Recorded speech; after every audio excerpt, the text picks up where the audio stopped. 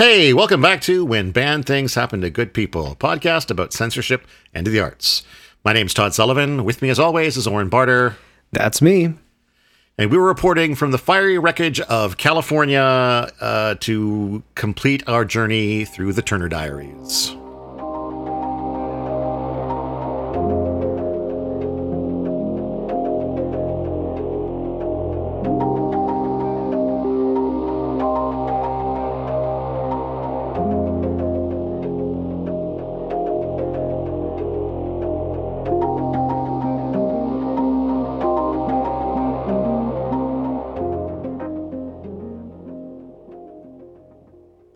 Well, we made it. We're done. We're done. It's over. It is over. The worst is over. We still have to talk about it. We still have to talk about it, and we still have to do a wrap-up, but the worst of it is over. And before we talk about it, I have to get something off my chest. Okay. I owe you a massive apology for putting you through this. I had forgotten how bad this book was, and I'm so sorry. I have so much respect for your willingness to go through this. I had such a struggle getting through these final chapters. It was a fucking abomination. Yeah. That's a really good way to put it, I think. Yeah. So thank you for putting up with this and not tapping out. I almost did. Like at the beginning there, I think I was very, very close to calling it quits. Yeah. I was close towards the end here. I was like, I read a bunch and then after one chapter, which we'll get to, I won't say which it is, but I was like, I can't. And I just had to like walk away and take a break for like a day. It was just like, I can't take no more of this. But we made it through somehow. I don't know. I just nodded my head at you. I don't know why I did that. We're doing a podcast. You're like, yeah, we made it through. And I'm like, you know what, Todd? Yeah, we did. We did make it nodded through. In solidarity. I felt it, though. I felt that nod in my heart. A couple of things I want to talk about before we get to the book itself. Lay it on real quickly. There's been some book banning in the news recently, thanks to good old Dr. Seuss. I don't trust doctors anyway. You're right. Dr. Seuss should have been around to like write a, why vaccines are good for you book. Apparently the company that publishes Dr. Seuss's books, which is like Dr. Seuss Publishing or Dr. Seuss Incorporated or something, has decided that there's 6 of his books that they are no longer going to publish because of, basically racial insensitivities, things that were kind of okay at the time that aren't so cool anymore. Yeah, it's like Dr. Seuss was like that, 80-year-old uncle. You're like, he grew up at a different time. It's like, yeah, but he still doesn't have to be an asshole. Well, yeah, exactly. Yeah. But I mean, he didn't have the opportunity to get to the modern day and go, right. Oh no. Oops, my bad. He died whenever he died. He was born at a very young age, and then he died when he died sometime later. So, but of course now everybody, Dr. Seuss, everybody is suddenly up in arms. Everybody is suddenly up in arms about this fact, and they're crying cancel culture and censorship and everything else. And I think it's important to make that note that no, this isn't a case of anything being banned. A banned book is when like a group or an organization or the government comes in and says, no, you're not allowed to do this anymore. This is a case of a company that owns something saying, we don't want to publish this anymore. Mm-hmm. And as the company that owns these products, that is totally within their right to do. And there's nothing wrong with it. Yeah, it's not like I don't even think there was an outcry to cancel any Dr. Seuss books, were there? Like, I don't remember that being like it has to do with, so it's connected to, I can't remember what it's called, but it's like Children's Reading Week or something, which is on the week around Dr. Seuss's birthday. Okay. So initially it was quite connected to Dr. Seuss's books, but then because of some of these books and some of those racial issues, they've kind of stepped back about promoting Dr. Seuss during the week. And they have had feedback from schools and from learning institutions about some of these books specifically. There was no, to my knowledge, demand that these books be removed, but there was some amount of feedback from these places saying, the publisher is probably looking at that like, hey, we might be losing sales here. because they're they're all about the money. Yeah. So they're like, hey, why don't we just get rid of the 6 worst ones, and then the other 300 we can still make bank on. Yeah, exactly. There are still plenty of other books out there. I don't know. I don't think The Cat in the Hat is being removed. I don't think One Fish, Two Fish, Red Fish, Blue Fish is being removed. Everyone knows those are Red Fish, Blue Fish. Those are the 2 absolute best Dr. Seuss books. So yeah, I mean it's 6 that are going to be gone, and they're not even pulling them off the shelf. Like they're just not going to be published anymore. So if you need to complete your Dr. Seuss library before this happens, run out to your local bookstore and get them while you can. Before people start jacking up the prices on the black market. Big black market in Dr. Seuss books. But I bring this up in part because I think we're going to take a look at these books in a couple of weeks. I thought it would be, again, they're not technically banned in the way that we normally cover things, but because it is getting some attention in the media, and because I think it might be a nice brain cleanse after this to read a handful of probably mostly okay children's books.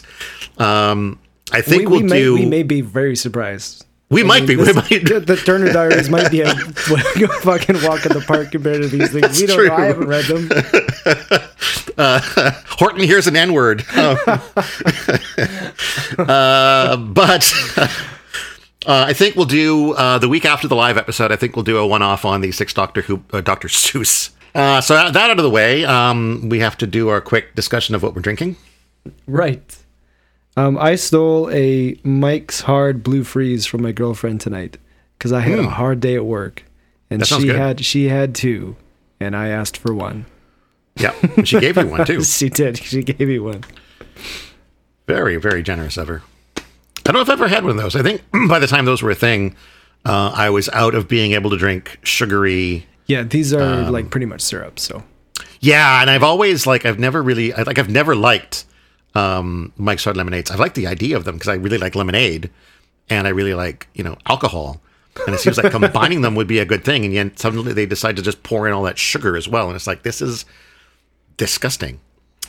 Yeah, I did in fact break out a scotch tonight in celebration of being done this book. I feel so bad that I didn't I got nothing special. I mean, it's special that she gave it exactly, to me. Exactly. Damn it.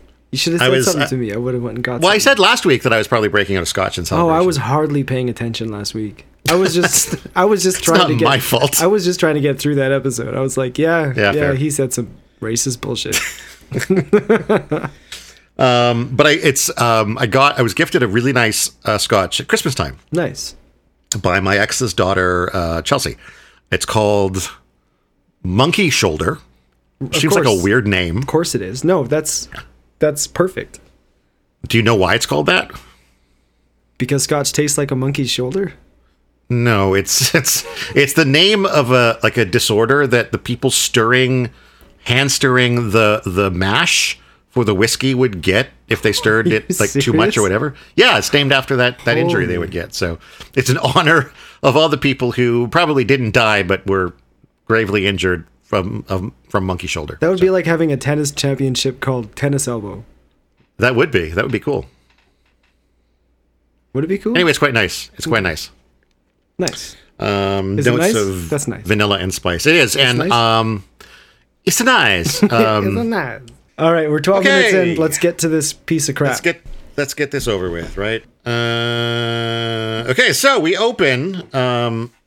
It's July 7th. I think that's about a week or so since we left off. And they've had a huge assault on California. He's staying in this California penthouse, which it's weirdly described. Like, he talks about how this penthouse has like taps in the wall, I guess, of like you can just get whiskey and scotch poured into your room. Which was that a thing in penthouses? I never had a penthouse. I guess it should be a thing. That should be. It sounds pretty cool. Should be a thing in my house. Meanwhile, there's like the dead body of the former owner outside, and also the former owner was, I guess, a pedophile because there's art on the walls of like him having sex with women and men and also children. Okay. Just sort of a throwaway little bit there. Looking out over the city, here's a description of sort of what things are going on in California right now. The huge city presents quite a different aspect now from the last time I had an overall view of it at night. The blaze of lights outlining all the main streets is gone. Instead, the general blackness is broken only by hundreds of fires randomly scattered throughout the city. I know there are thousands of vehicles moving down there, but they are driving without lights, so they won't be shot at. So clearly, California is like, some shit has gone down. Specifically, the previous Monday, there were simultaneous attacks across the country from Canada to Mexico and from coast to coast. They knocked out, in California, they knocked out airports, power, water, and took at least 15 police stations. Military bombing each other, I think. Oh, yeah, there were like military planes bombing other military. There was like this chaos amongst the military. And then he bumps into Henry, and we have another. I've made a few more notes about like fun use of exclamation marks. Good old Henry! How glad I was to see him again! Exclamation mark. So while Turner is, I think, working at a broadcast center trying to get it up and running, Henry shows up in a Jeep with an army outfit. I guess they've infiltrated the military at this point. Part of the organization's plan has been to gradually subvert the military and get, sort of a white power control of it. Right. Henry shows up anyway at the broadcast center to send a message. Turner says the message was very well designed, and I am sure its effect on both military and civilian listeners was powerful! Exclamation mark. I have no idea what the message was. Yeah, it was a great. Is the best. It was message. a great message. People say the organization. Everybody says the organization has the best messages. Has great messages. Yeah, absolutely. So they ended up in the military. They were trying to. They disarmed the blacks. They got the story spreading that the blacks were mutinying, so they could disarm them, and then. And in some other areas, because there was a story of the blacks mutinying, the blacks did start to mutiny, and it sort of created this division in the military. Okay, so the military was in chaos. Yeah, so I did take a note of that, and I thought that was especially ridiculous. Oh, it was, yeah. So generally, white servicemen were ready and willing to believe that story and did not need to be told twice to turn their guns against the blacks in their units. Those few whose liberal predispositions made them hesitant were shot on the spot. Right. And then he says, after the white servicemen were killing their black brethren, the blacks naturally enough reacted in such a way. Sorry, I got this, to make the mutiny come true. Yeah. That was ridiculous on several levels. I found that this section starts to get ridiculous. Like, up until now, I think he's done a fairly good job, at the very least, of creating a fairly believable story. No, okay, that's a stretch. Maybe, okay. Comparatively. Okay. But, like, things go off the rails in this last section where things just don't make I'm looking at this sense anymore. Like I shouldn't say believable, but let's say it's just completely illogical at this point. Like not even an attempt to create some sort of a believable timeline or storyline or anything. Yeah. I thought the thing I thought was most ridiculous about this was the propaganda that they used to cause this discord within the military was that the black servicemen were supposedly mutinying, like having a mutiny, right? Yeah. And so what did they do? They stripped the black servicemen of their weapons and then got the white servicemen to shoot them. Does that seem like a mutiny to you?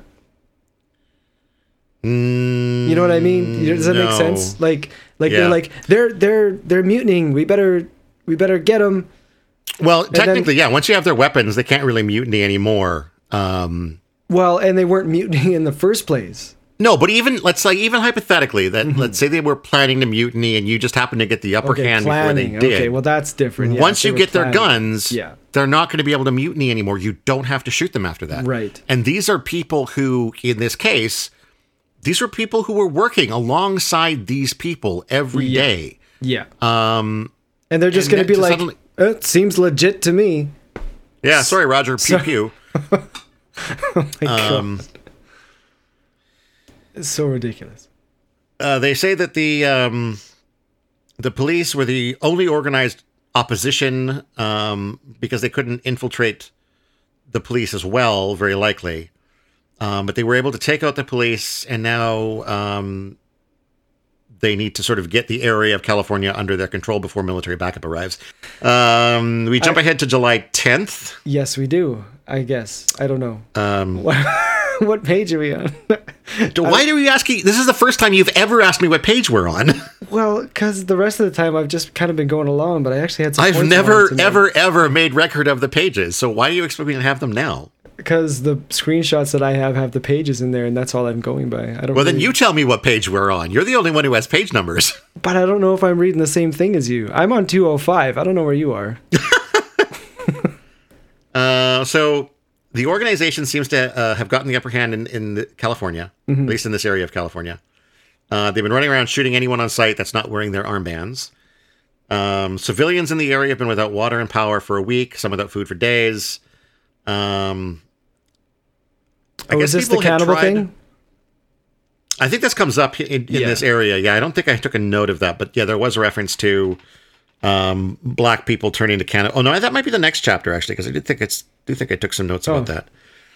Well, my notes were sparse, so like one swipe in my notes could be a whole chapter. I'm not entirely sure. There's notes about like people were trying to escape. Then the highways were damaged in the conflict, and so people couldn't get out, and they just created traffic jams. And then people just left their vehicles in the streets and walked home. This is going to be an important point later. Looting eventually started, of course, and of course, as always, this happened first in black neighborhoods. But I mean, I guess eventually even the whites succumbed to needing food and water.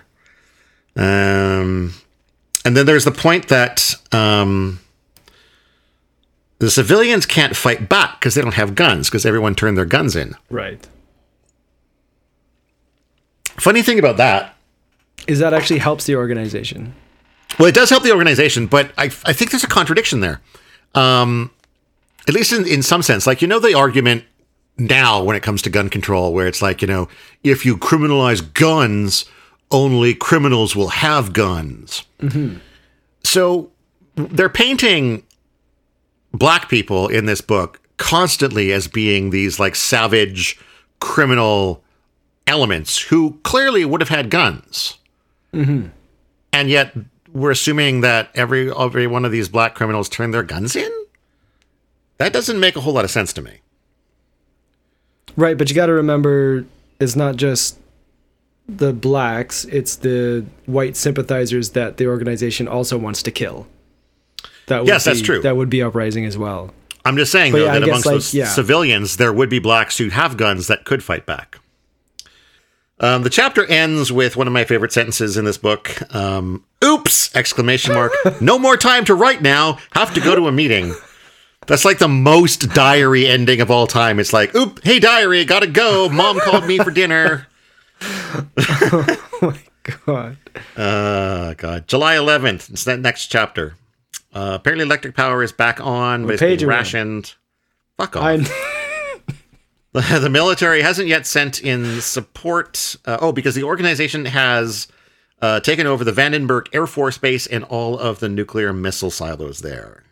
Right. That's a pretty big get. Do we know? Do we get to learn how they took it over? It's just like, hey, we have all these nukes now. You know what? I feel like they actually gave a pretty in-depth explanation that I paid no attention to because I just don't fucking care. Didn't either, so let's move on. I stopped taking any notes about any of the details because they just go on forever and it just doesn't matter.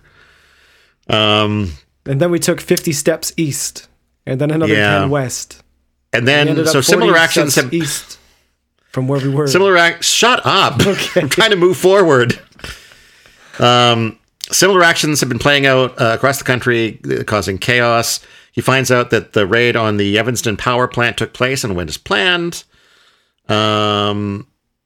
The government or the system is trying to figure out the chaos with the military.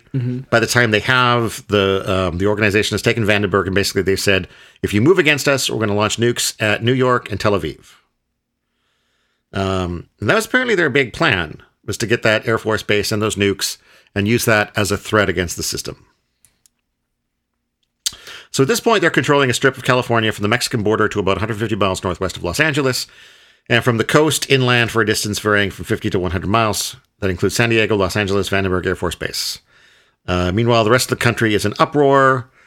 Their hold on California is tenuous, as the military doesn't know how they're being controlled by the organization. Oh, the military doesn't know. Oh, okay, yeah. They're holding California. This was interesting because they're using a lot of military units, but not a lot of the military units are aware that they're being controlled by the organization. And this is, again, where I think some of it starts to fall apart as we go on. Like we were talking about just a few minutes ago about ordering, the military to shoot their black co-workers. And everyone's like, okay, yeah, cool.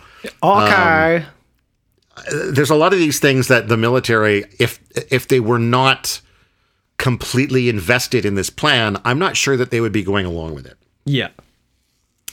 Now it's July 14th. It's like, oh, where did that? Sorry, you want me to do what? Where did that order come from? Oh, Bill. Oh, I know Bill. Yeah, he's a one-man army. It's from Henry. Remember Henry? Who's Henry? No, I thought Bill was the guy. No. It's Henry. Henry's the big guy. Big Cajon. Henry's the big guy. He's the one who's going to make it all happen. Bill's just the printing guy. Oh, Bill's the guy who's got the wife that's not as good at him. Exactly. The one that they both do. Can adequately run a press. Yeah. Right. Okay, Henry's the guy that Turner's like kind of in love with. Yeah. Yeah. Keeps coming up again and again. Yeah. It's July 14th now. Food is now coming into California. They've got 30 distribution points in the, quote, white sections. So they're getting food to white people, at least. There's a long explanation of how they've been rounding up black people that I didn't really want to get into. There's a little aside here I wanted to share that I thought was interesting. I guess somebody calls one of the military guys honky. And so we have a note to the reader.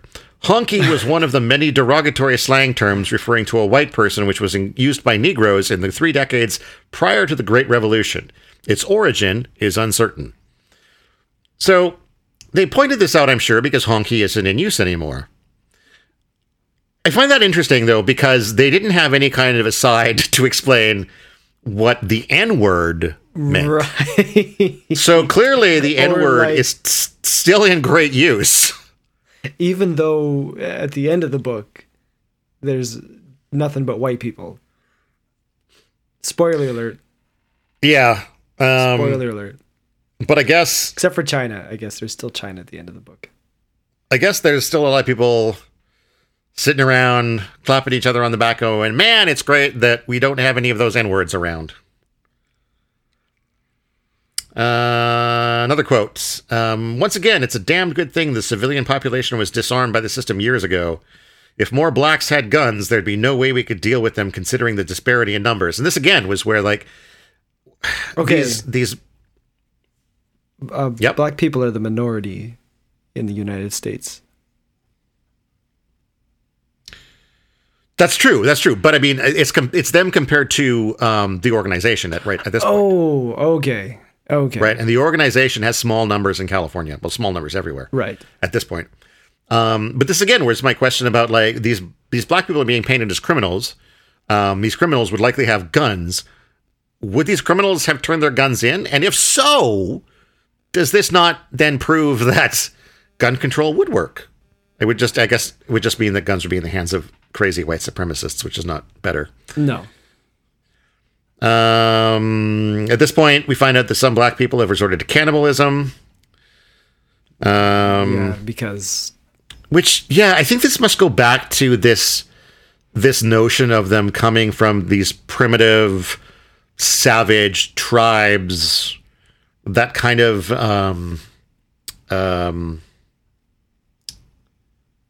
I can't think of the word, but like... Yeah, it's just racist bullshit again. It is, yeah, totally it is.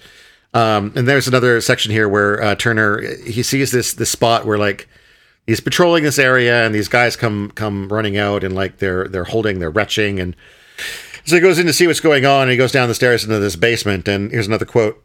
I saw the most terrible thing I have ever seen. It was the butchered and partially dismembered body of a teenage girl.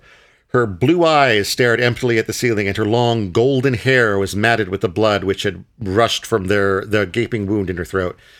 So this is a den where like people had been butchering people to eat them. I just thought it was butchering interesting white people. That's of course the victim here. Or he made that distinction. The victim here has blue eyes and golden hair, and again, is a teenager. There's so much, assaults and rape against teenagers because again, this is about trying to paint these people as being just the worst. We find out that whites are not bothering to try to defend themselves for fear of being seen as racists, which again is ridiculous. Yeah. It's like, oh man, this black is like eating my children. This black guy's eating my children, but I can't fight back. Otherwise, I might be accused of being a racist. Like, what universe would that ever happen? The universe of the Turner Diaries. That's the only one. Another quote here. Another big problem in trying to achieve racial separation is that so many people in this area cannot easily be classified as white or non-white. And that stuck out to me because it's like, that is the problem, isn't it? Like, that's the problem. And like, that's the point of the United States. That's the point of Canada. Like, we are these melting pot countries where people from all over come and integrate and interrelate. And yeah, we aren't white or non-white, and trying to divide us according to that is almost madness at this point. It is. It really is. So at the end of this chapter, they've got 80% of the blacks sealed in 4 small enclaves, with the first mass convoy heading east soon. And when I heard convoy, I was expecting they'd be like shipping them out on trains or something like that. But we find in the next chapter, it's July 19th. And nope, they're just making them walk. They're walking all of the black, quote, blacks, mestizos, and boat people to the east for 5 days. I wasn't familiar with the word mestizos. It's apparently like an interracial thing, especially of Spanish descent, I believe. Oh, okay. Then they're using trucks and vans for the ones who aren't able to walk. And that's nice of them. This is where I made the note, though. How are they navigating the roads? Because like just last chapter, I think we talked about how the roads were clogged with traffic that everyone just abandoned in the middle of the streets. Right. But for the organization, they just move out of the way. I guess they just moved them all. Yeah, it makes total sense. At the same time, we find out that several thousand white people are coming to California every day. And like, I'm just trying to picture what the border situation is like here, because they're shipping all of these black people out into the system for the system to deal with. Meanwhile, people are just like flooding into California, like the pro-racists or at least the anti-systems are coming into California. Wouldn't there be a border that would say, like, guys, we're at war with them. You can't go in there. You're not allowed to go in there. We will shoot you if you try to go over there. Would that not have happened? Like, is it just an unguarded border? I have no idea what's going on. Maybe it's that whole thing, like, if you mess with us, we'll bomb New York. Maybe they've made some sort of agreement where it's like, okay, right now this is where. Maybe, I don't know. Yeah, that seems like. But this book isn't really big on the details when it comes to that kind of things. It's big on the details when it comes to racism. But it's for sure.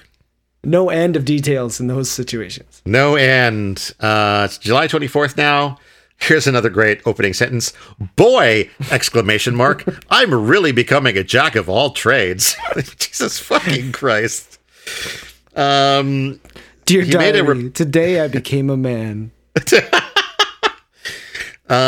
He made a repair trip to a big switching station somewhere. That's what he's referring to.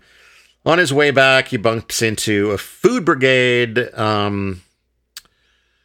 And he sort of gets the sense that there's some amount of getting control in the citizenry of California. There's these groups of teenagers who are going and collecting food and then bringing them back to like distribution points. And everyone's kind of helping out, even though they don't know they're doing it to help a bunch of racist assholes.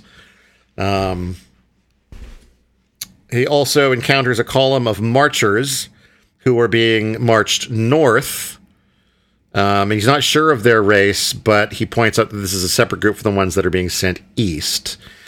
And then we have the quote, "The clearly distinguishable non-whites are the ones we want to increase the racial pressure on the whites outside California. The presence of more almost white mongrels would merely confuse the issue, and there is always the danger that they will later pass as white.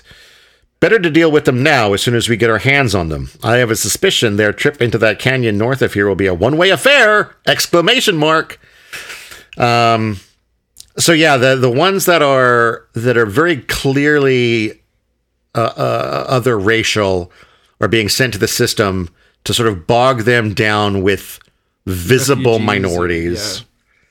And presumably to annoy the other, like the ordinary white people there. And the ones who are sort of more hard to tell, they're just being marched north and just shot, killed. Because that's what the good guys do. That's what the good guys do. It's July 25th now. They're working with volunteers to create work groups. Some are doing farm work. Some are given uniforms and rifles. And again, they're now arming people who are not entirely invested in what's going on. They're just trying to survive in California. And we're going to start seeing more and more of people who shouldn't be following along with this. And this could, I guess, fall under the umbrella of, you know, the arguments from people who were in, say, Nazi Germany, who, you know, did these horrific things and then said they were just following orders. Maybe that would happen. I don't know. I mean, if you were afraid for your life, like if they were shooting people who were unwilling to shoot people of a different race, you'd be like, yeah, I guess I either shoot this guy or I die. You know, the will to survive is pretty strong. It feels like that the numbers aren't necessarily on the organization's side. Like at this point, there are more people opposed to there who do not, I wouldn't say opposed, but do not necessarily agree with their ideology that would be able to say, no, we're not doing this, and we're going to take your guns now. You know what I mean? Especially if they're being handed to them. It's like, hey, you know, you look white enough, here's a gun. Yeah, but you're an asshole, so fuck off. Thank you for the gun. Is that what you're trying to say? Like, you think that the tables would kind of turn after a while? I think they might, but I'm not sure. I mean, it's one of those things where I guess before, you know, Nazi Germany, nobody would have thought that that was something that could have happened either until it did. So who knows? That's true.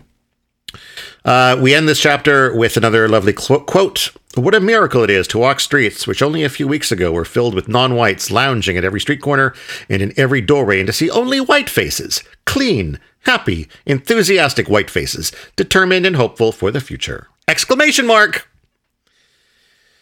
All right, next chapter, August 1st. This is the chapter that I wanted to just fucking quit after. It's the Day of the Rope. Right.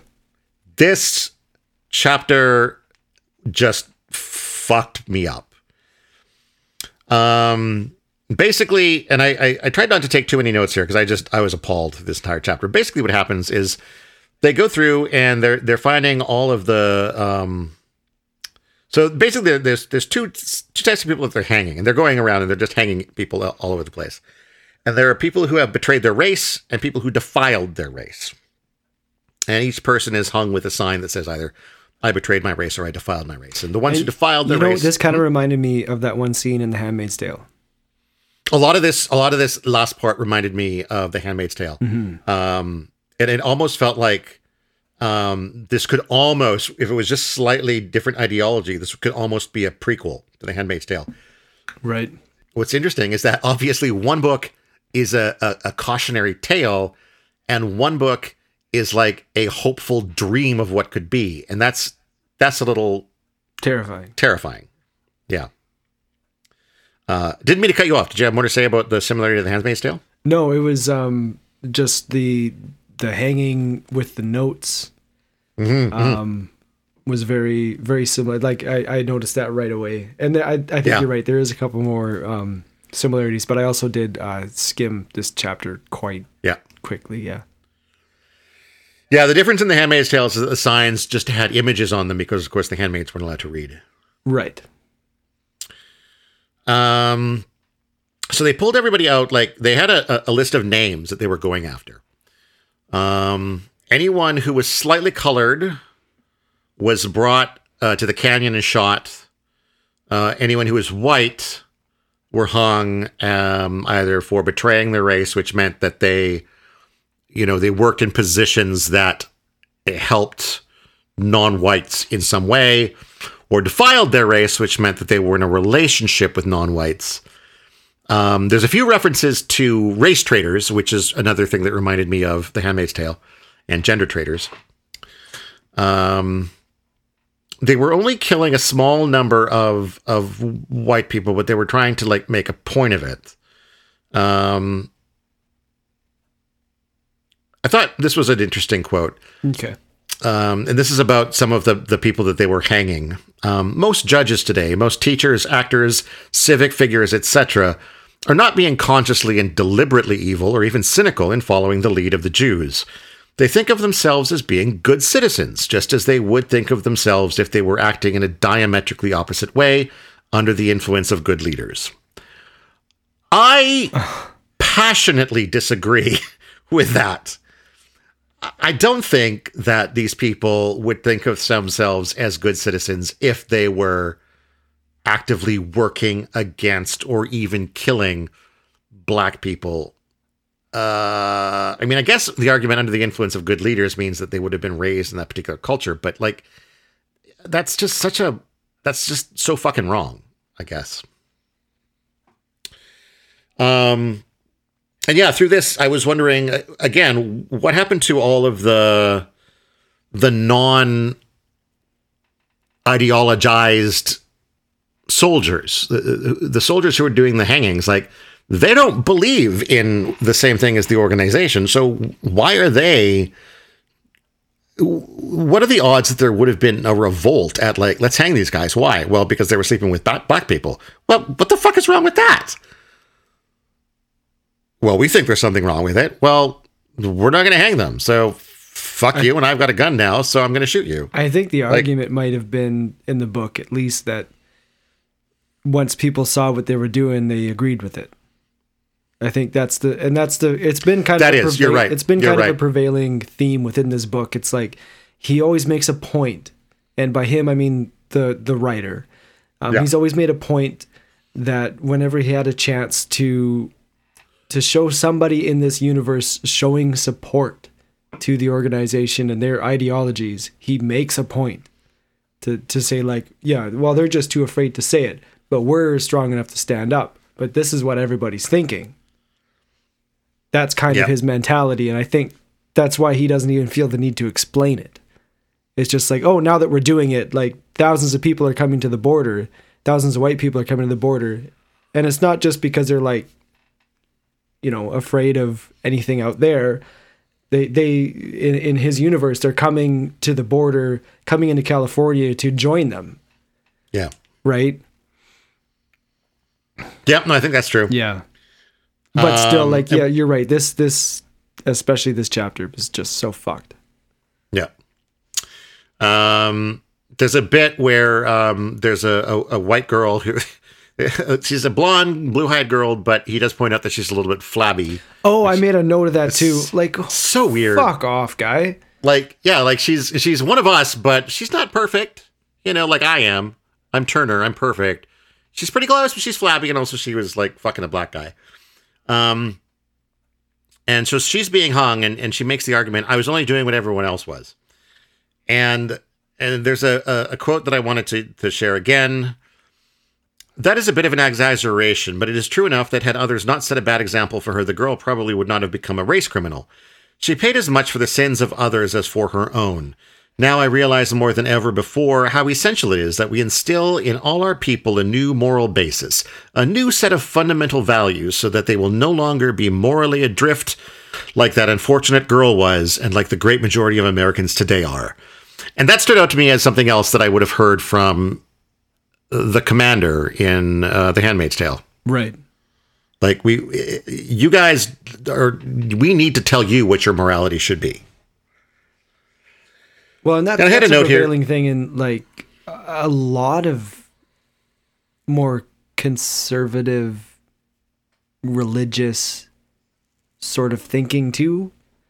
You know, I mean, I'm no expert on it, so I'm probably just talking out my ass, but that whole, you know, people are evil and we need religion to guide us towards behaving properly. I mean, yeah, I guess that is a central concept of religion, that that it needs to be what tells us how to be moral. So it's the same, it's the same thing as, like you say, the Commander in the Handmaid's Tale, or these assholes. It's kind of the same, that same thought process, but right? It's that difference between, you know, letting someone choose who they're going to turn to for their morality, and someone creating a government that's going to dictate a morality. Yeah. And I did have a question at the end of this chapter, which was like, why did people end up staying through all this? Which I think is similar to my previous question about why do people go through with this. And I think your answer again, that ultimately Turner is making the argument, the author is making the argument that deep down people agree with this. And once they see it happening, they will be in for it, is kind of the answer to that. Next chapter, it's August 8th, and Turner is now the acting head of the newly organized Department of Public Resources, Utilities, Services, and Transportation. Most of their systems and everything, it was Proust. Yeah. Things are up and running again. There's a blah, blah, blah about how food is being produced and distributed. Who the fuck cares? Well, no, we do care about that, because it's like, yeah, food's being made and that's important, but I'm even more important because I put the food into refrigerators. I ship the food. If it wasn't for me, everything would fall apart. I'm Turner. Is it William Turner? Earl. I'm Earl Turner. Yeah. God, even his name is ridiculous. After noting how nice it is that there are no more people of color around, he says, or writes, and the workers all feel the difference too, whether they are ideologically with us or not. There was a new feeling of solidarity among them, of kinship, of unselfish cooperation to complete a common task. And again, I disagree. I don't think that the average person would feel the difference from a lack of people of color. In fact, I think a lot of people would notice that and be like, well, this is fucked up. Meanwhile, the rest of the country is apparently falling apart. They're under martial law. The government has deputized black people, and they're the only ones that are sort of keeping the white civilians under control. Of course, they're probably raping people because they can. The military is still kind of unreliable because the government doesn't know, you know, which of them have been infiltrated by the organization, or whether or not blacks really are going to mutiny, or what. And apparently, again, across the country, most people aren't concerned about the slaughter of the quote-unquote race traders going on in California. Turner writes, the bulk of the population is too preoccupied with its own problems at the moment to shed a tear for the victims of racism. I kind of, again, I disagree. I feel like if hey, you know, the news reports basically saying, so today in California, it's Nazi Germany version 2.0. People are not going to be like, oh, yeah, whatever. And you'd be like, yeah, but I got bills, man. I got bills, man. I got bills to pay. I got bills to pay. I don't have enough food. I think we've seen, like the Black Lives Matter protest. People would not be sitting idly. Apparently, Northern California is a mess. That area is being controlled by a military general, and there's he's not an organization guy. Yeah, he's just a conservative. Yeah, he's just a conservative. That's what we get for trusting a conservative. I was like, well, who the fuck do you trust? He's like, and so there's some concern that there may end up being like a civil war in California between them, because they're not seeing eye to eye. Right, because this other guy wants to have an election. Yeah, he was concerned that not just an election, but he was concerned that like the race traders were executed without a trial. I have a quote here that I was going to read, but I'm not. But it's basically that he's saying that like we tried elections, we tried courts, we tried doing things according to the Constitution, and it didn't work. We need a new system. And so basically, yeah, the argument is that this whole group is anti-America. Yeah. America itself doesn't work according to them. They need something different without, presumably with fewer freedoms. August 23rd, Turner is being sent to Washington as part of a plan to distribute nuclear warheads throughout the country. They're concerned that at some point they're going to get attacked at Vandenberg. And in fact, there's a quote here, I think, the system has the capability for launching a surprise first strike against us with high possibility of knocking out all our hardened launch silos before we can fire our missiles. And so before that happens, they want to get these nuclear warheads out to at the first 200 locations that they can remotely detonate as a threat against retaliation from the system. And while Turner is reluctant to leave his quote-unquote white oasis, wonderful phrase, he's excited at the prospect of seeing Catherine again. Oh, those lovebirds. Was there an exclamation point at the end of that one? I don't know. I don't have an exact quote there. Let's just assume there was one. Yeah, we will assume. Is this the part where he dresses up like a Mexican person? Yes. Yeah. Okay. So okay. Here's the thing. So he was Jesus Rodriguez, right? No, Jesus. No. Jesus Garcia. Okay. Right. Okay. Hold on. I am the great grandson of a Jesus Garcia. Are you really? I am. That exact name? That's his real name. He came from California. He what's the word? He drove cattle from California up to Merritt. Was he Earl Turner? No. Sorry. No, but no, seriously, that was I'm related to a Jesus Garcia, so I thought that must have been weird for you to read. It was a little weird for me to read. Yeah, so this is the problem with the journal diary format is like his first line is like he's been in Washington for a week now, but then he goes back in time to tell us about how he got to Washington. So like my first note is that he's been in Washington for a week, even though that note is fucking completely meaningless for the entire chapter. We get this long, detailed explanation about the trip to Washington.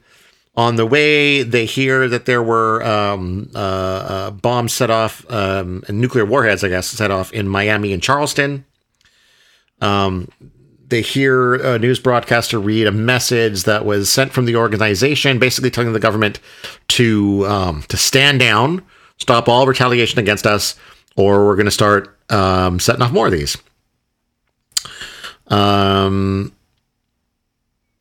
After the announcement, they're like, shit, we gotta, everybody else has got their bombs in place. Why are we lagging behind? And so they get the lead out and they get to Washington in 20 hours. They plant the first bomb in Fort Belvoir, second bomb in the District of Columbia. The third bomb will go into the Silver Spring area to the north, and the fourth is intended for the Pentagon. Next chapter. Unless you have something else to say about the trip there. No, it was just the Jesus Garcia thing. It was racist. Yeah, it was. I don't know. Yeah. Is that even worth saying anymore?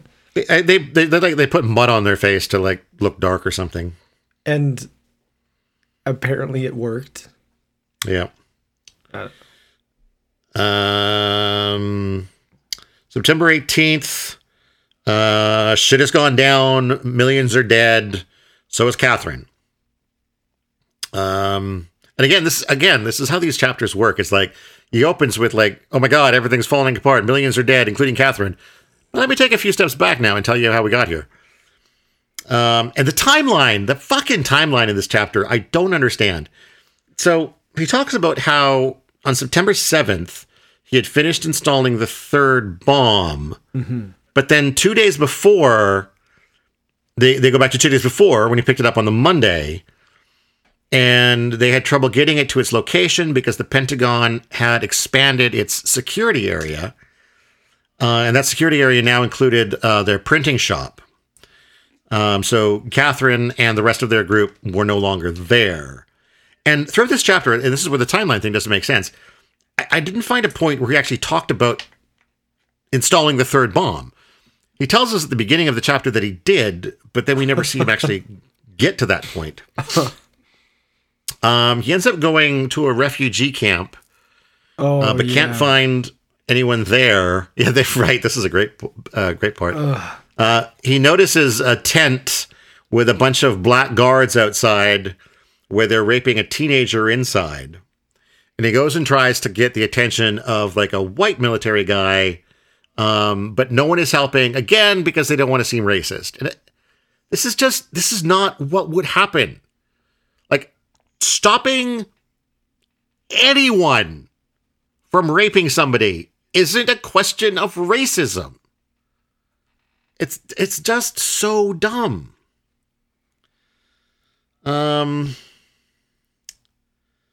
Then he heads to one spot where he expects some members of the organization will still be, which is the gift shop in Georgetown, where I guess he was initially brought to join the order. When he's going around to the backside of the building, there's this massive explosion, which he finds out was the destruction of Baltimore, 35 miles away. He makes note of the fact that it seems like that was too big an explosion to have been caused by one of their small, I think, 60-ton. Because, I mean, warheads. Earl Turner is a physicist as well, and he would be able to do the math in his head and be like, I know how big that bomb should have been. Yeah. So on the news that night, the government reports that the organization had blasted Baltimore and 24 other major cities. The government counterattacked and destroyed the quote-unquote nest of racist vipers in California. But then Turner also tells us this isn't true. He finds out later that Manhattan has been destroyed, killing 14 million people. California's not been destroyed, just the Vandenberg Air Force Base, and 2 missiles hit Los Angeles, but 90% of the people in California survived because they had advance warning and they took shelter, and that's totally how nuclear attacks work. Oh, God, there's going to be a nuclear explosion. Yeah, get down and cover the back of your head. Right. Like get under the desk, right? Yes, it's just as bad as an earthquake.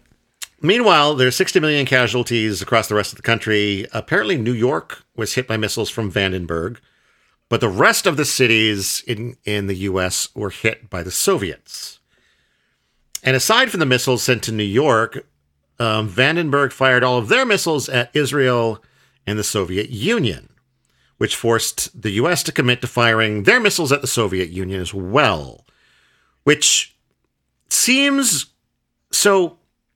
I'm feeling like this is a little bit about the era, right? Like in this book was written in the late 70s, right? When the relations between the U.S. and the Soviet Union, now obviously Russia, were not great. And so I guess it's possible that you wouldn't be able to just like get the leader of the Soviet Union on the phone and say, look, I'm sorry. A militant group of crazy racists have taken over California and they launched missiles at you. Please don't shoot at us. But if you want to retaliate at them, go the fuck ahead.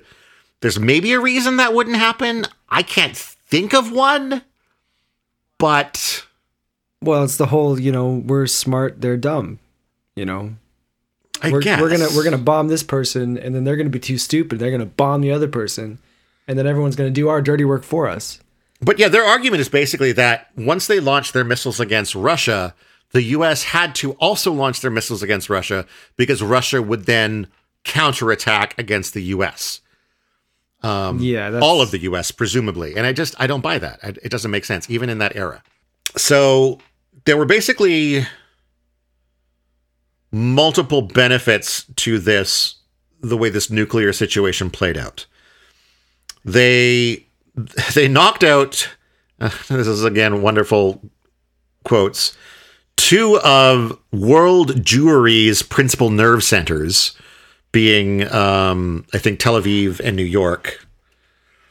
They tipped the balance of power of the system towards the military, because there was, I don't know if we mentioned it, there's apparently been this struggle within the system between the Jewish kind of string pullers who want to, I can't remember who wants what. Basically, you've got the Jewish string pullers, then you've got the military.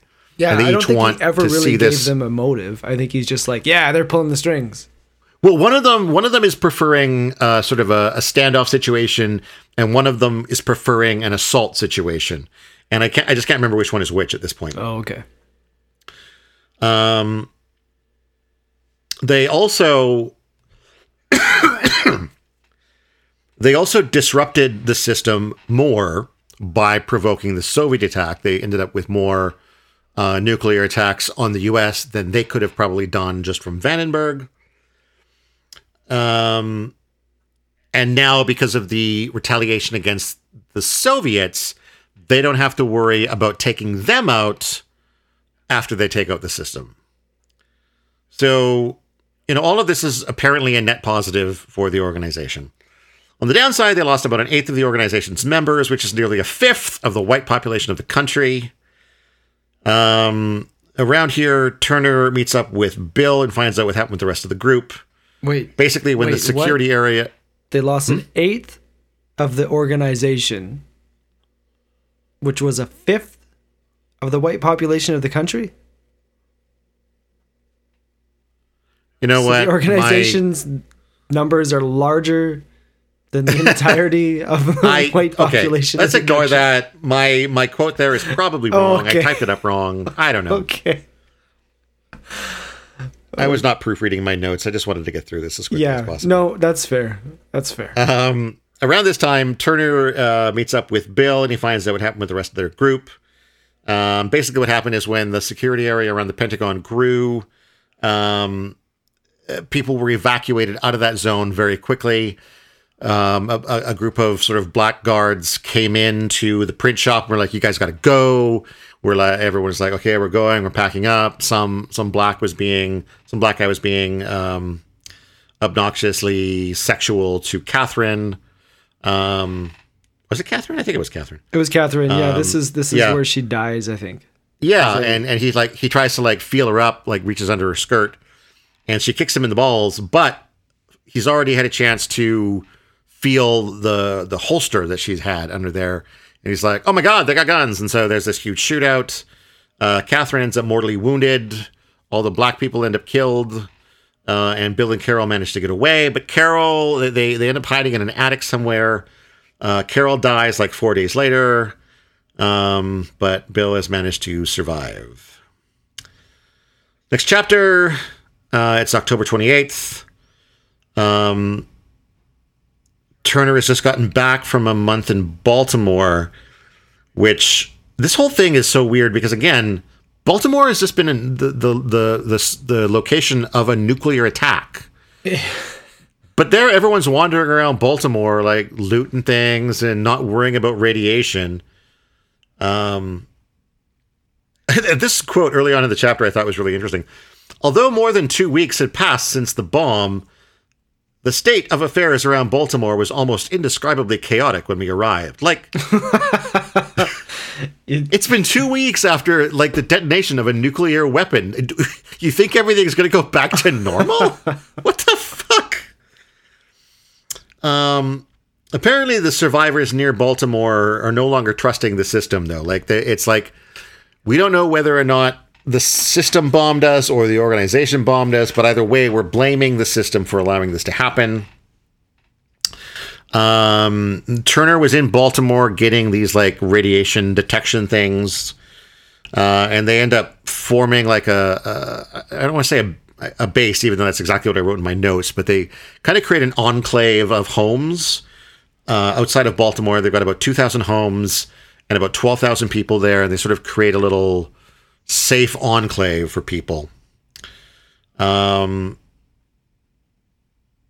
They arm about 300 people as militia members, but they got to be careful again about how many they arm because not everyone has been ideologically conditioned. And this, again, goes back to what I was saying before. Turner keeps pointing out that we have people with us now who are not ideologically conditioned, so we don't want to give them guns. We don't want to give too many of them guns. Even though none of these people who are not yet on their side ever try to strike back or ever, you know what I mean? Mm-hmm. Pardon me. Like, it's weird. And once again, they round up and kill the alien elements and race criminals. And so even though these people aren't ideologically with them, they're happy to murder non-whites. They murder these are their neighbors. They're friends and neighbors, yeah. They create work groups to get rid of the bodies.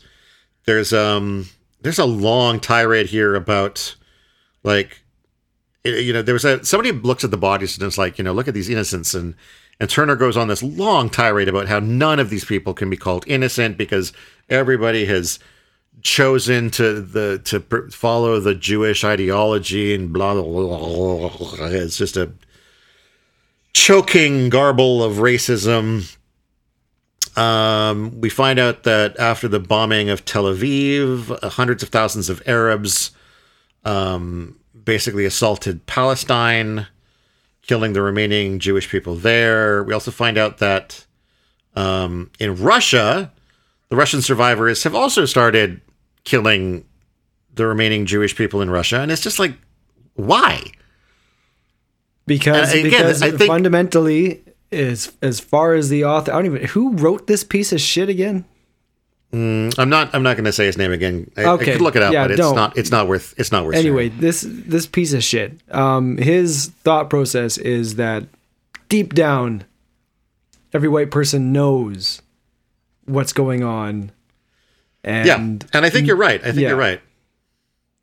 I did not have that thought, but I think whenever I see these notes about to myself, I think I'm reminded of what you said earlier, and I think you're absolutely right. It's November 2nd, and Turner is getting briefed on national developments. This is, again, I don't fucking know why this guy does this. It's like, I was briefed on national developments.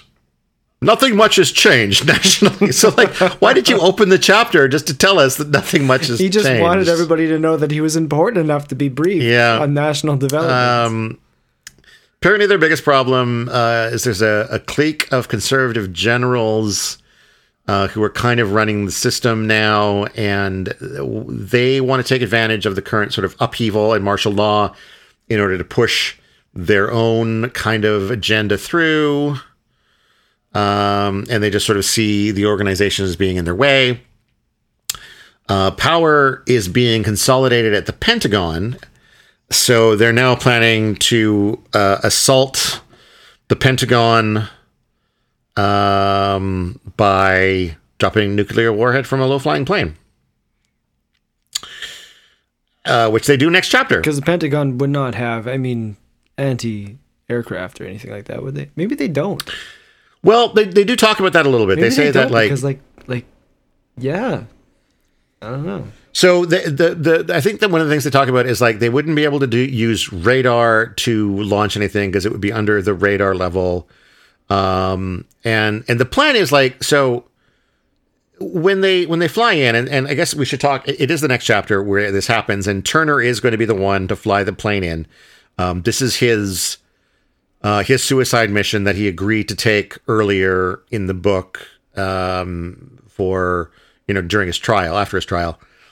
They say that basically like his hope is to be able to get it above the Pentagon, but ultimately he may have to just crash it, as close as he can. Like they do acknowledge that he might not get there. Yeah. This is a very short chapter. Thankfully, he tells us that it's 3 hours until first light and all systems are go. They've been prepping the plane. This is such a weird thing here. He says he's sad to be ending his life, but he was pleased that he was able to do so much in, quote, determining the ultimate destiny of mankind. And it's the word mankind that seems so weird to me. Like, mankind is everybody. Mm-hmm. He's not doing anything for mankind. He's doing for white power kind.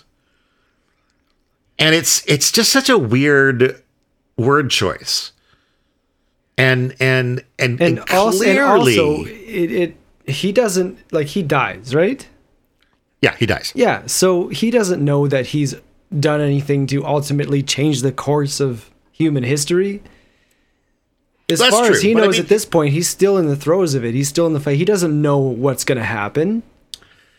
No, that's true. That's true. But it's the use of mankind that really tweaks me here. And I think it's because what it does is it reduces all other races to animals. Right? The messaging here is that mankind is ultimately just white. Black people, not mankind. Right. Jewish people, not mankind. Hispanics, not mankind. And it's that might be actually, when you put it that way, that might be the most racist sentence in the book.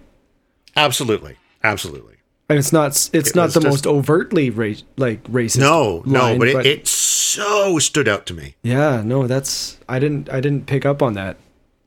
He also mentions that he's finally being inducted into the Union, or into the Order. He's been he went through the rite of union earlier, and then he also says, like, he's been undergoing it for the last 30 hours, and I'm like, what the fuck?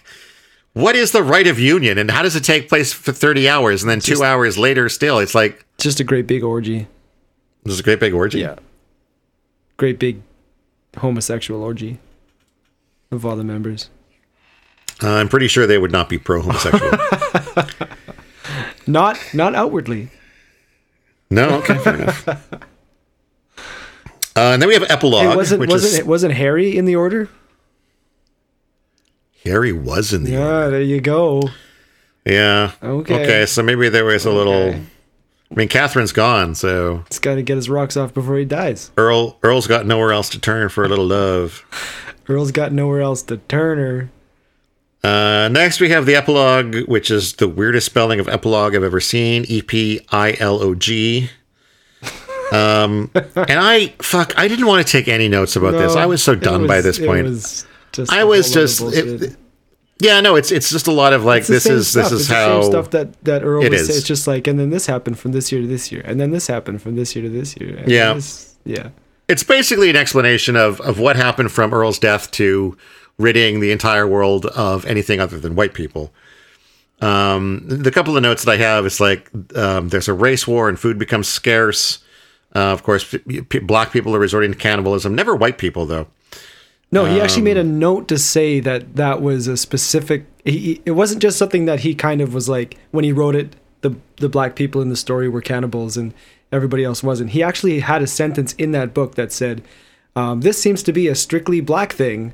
Cannibalism, Caucasians and Hispanics and whoever don't seem to participate in this.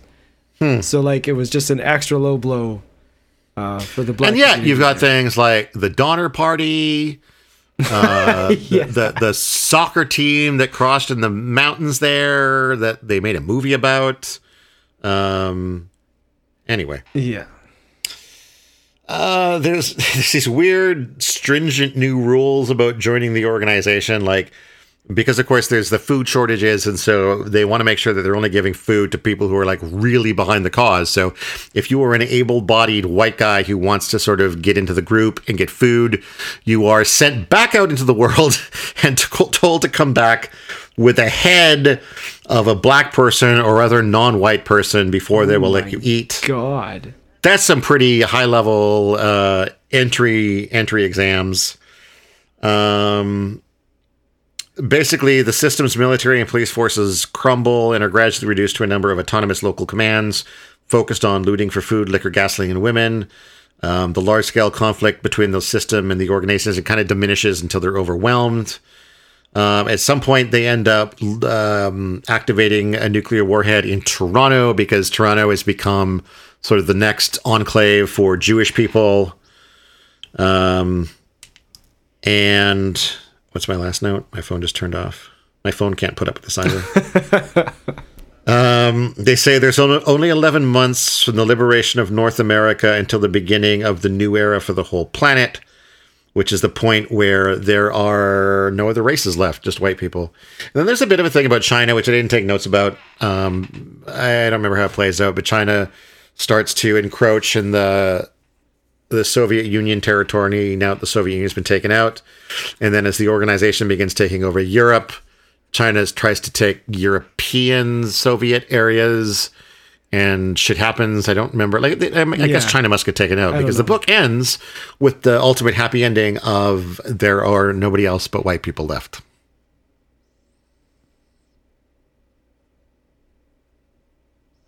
That's it. That's the book.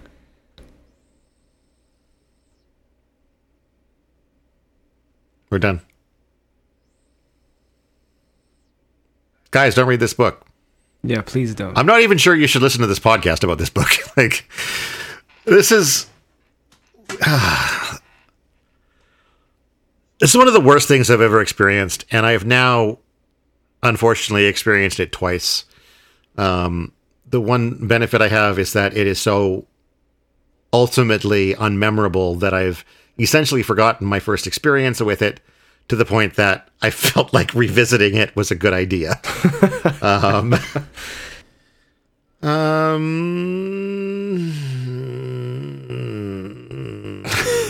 Yeah, that's it. I don't have anything else to say. I'm glad this is done. I'm glad it's done too. Fuck.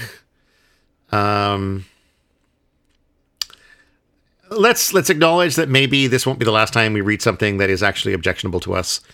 It does kind of come with the territory, I think, of covering banned things. Let's just hope that this is the worst of it. Let's hope that this is the worst thing that we encounter. Yeah, objectionable is fine. In a way, I'm glad that this is not better written. I think, obviously I think it's easier to hide bad ideas in good writing. Yeah, and so this at least has the benefit of having bad ideas inside of really bad writing. So there's nothing. I said early on that I think unless you're already of this mindset, you're not going to get drawn into this kind of ideology by writing this book. And I think you said that because I had expressed the fear of I don't really want to put myself through reading this because I guess I'm of the idea that most people think, and the opinions that they have, they've come to through thought and reflection and not just blinding hatred. So I was a little bit afraid. I don't know what I was expecting it to be. I don't know what a racist book that would make sense to me would be. I can't imagine it. I was afraid that it existed in this book. I am very glad that that is not the case. This book does not in any way paint these ideas in a logical, this is the way things are kind of way. It paints it in, I think, just as ridiculously as it's trying to paint how bad they think. How bad the writer thinks every non-white is, Yeah. Funny story. Okay. I don't know, last week, I guess, I was putting my daughter Morgan to bed. Mm-hmm. And every night we have a little 10-minute period called talk time, which is just like we shoot the shit, we talk about something. And out of the blue, at the start of talk time, she's like, "Dad, why are people racist?" Oh, really? It's like, dude, talk time is like a fun 5 or 10 minute thing. This is a rabbit hole. I don't think I have enough time to go down. But yeah, it was funny. And I did take a lot of sort of what I'd been thinking about in context of this book. And I do think a lot of these ideas are not, people don't come up with them on their own. They're taught. Mm-hmm. It's families passing things down. It's peers passing things. It's environment. I think racism stems from environmental issues, but it's also not just that. I think there's, the systemic issue as far as the black people in America are always going to have to deal with the fact that they are, and I shouldn't not say everyone, but many of them are descendants from people that were owned as property. And at the same time, there are also going to be white people who are descended from people who owned people as property and maybe have that. I don't know. That's still environment. That's still environmental. But still, at some point, separate from environment, somebody went and sailed across the ocean to Africa and went, like, look at these people. We should own them. And no one taught them that. They just got there on their own and went, you know what? We're better than these people, and we should make them work for us for free. That's not environmental. So it can come, I think, from a non-environmental source. But I don't know. I'm not a sociologist. I'm just some dumb guy with a podcast. Let's wrap things up. Yeah, let's do it. You got any final thoughts? Final thoughts.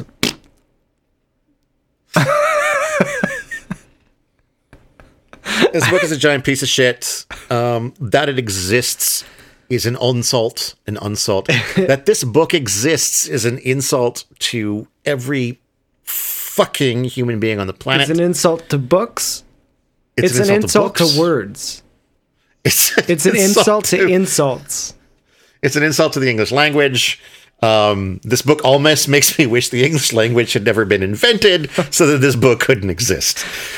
Thanks for coming on this journey with us. If you did, if you didn't, I totally understand.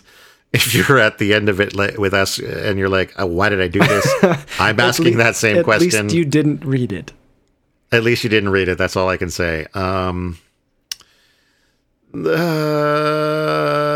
can you find us? You can email us. Email us and tell us that we need to do better books than this in the future. We need to do better things. We need to be better, things Todd. happen to good people. Be better, yeah.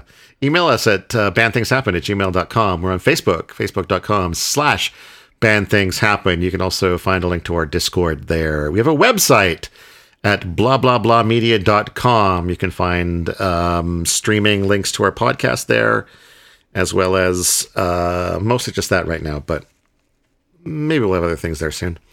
If you like what we're doing, you can support us on Patreon, patreon.com/blahblahblahmedia.